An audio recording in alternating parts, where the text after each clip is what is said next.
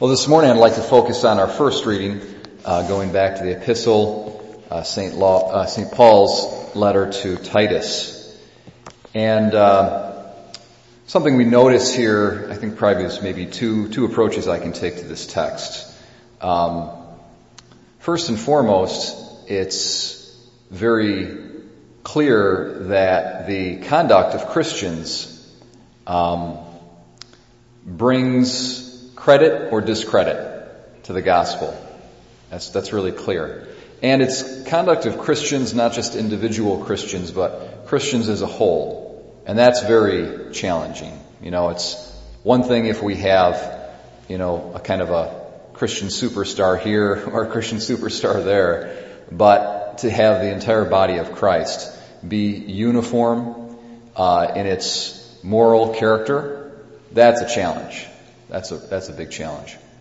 But if that's the case, and when that's the case, that's when the gospel becomes very credible to the broader society.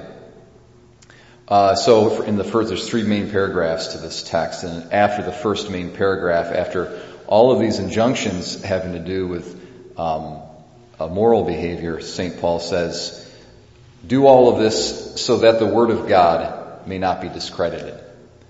So when we don't practice what we preach, when we don't live up to the moral demands of the gospel, it has the opposite effect. It brings discredit upon the church in the eyes of the broader society, the broader community that's non-Christian.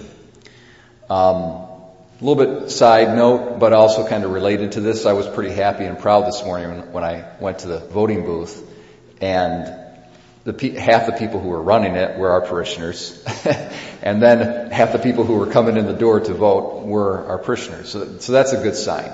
That's a sign that people are living up to their obligation to get out and to vote, and not to become cynical because of the difficulty of the choice or whatnot. And that's important. If you live in a republic, you have a responsibility for the good of the broader community to vote according to your conscience, according to the best judgment that you can make as to who's going to be good for the common good, not for any private interest groups, not for your own personal good, but for the good of the community. And when Christians behave in that manner, it's a good sign. It's a sign of responsibility that makes the church look good and believable to others. So that would be one sort of approach I would take to this text. But then the second approach I would take is to say this. It's very interesting because St. Paul talks about the importance of morality. And then at the end he says, for the grace of God has appeared, saving all, and training us to reject godless ways and worldly desires, and to live temperately, justly, and devoutly in this age as we await the blessed hope. So it's very interesting. We as Christians have a supernatural and eternal purview. We look to the future with this great event, the second coming of Jesus Christ, when human history will come to its fullness and it will culminate in Judgment Day, and eternal happiness will become realized for those who have believed and repented. And this is the grand topic of religion. But until that time, we're here. We're now. We're on the earth. We got to go to work. We have to raise families. We have earthly responsibilities vis-a-vis the broader community we live in. And we have to live good lives. And all of this kind of supernaturalism is not in conflict with the natural earthly realities. Heaven and earth, they work together. They're not at odds with each other. And grace itself, the supernatural power that God gives to us through the sacraments, that is given to us as a teacher.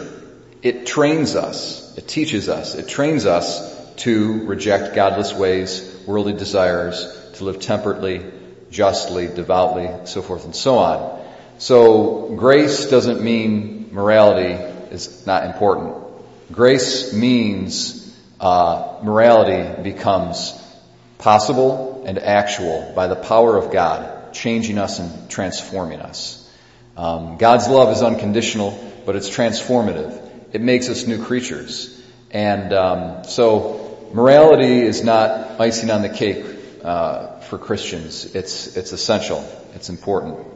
So my brothers and sisters today, as in light of the elections, let's pray for good Christian consciences to be active and to be obeyed all throughout our country, so that what's best for our country would come about, and so that Christianity itself and the church, and the Catholic Church in particular, would become credible to others.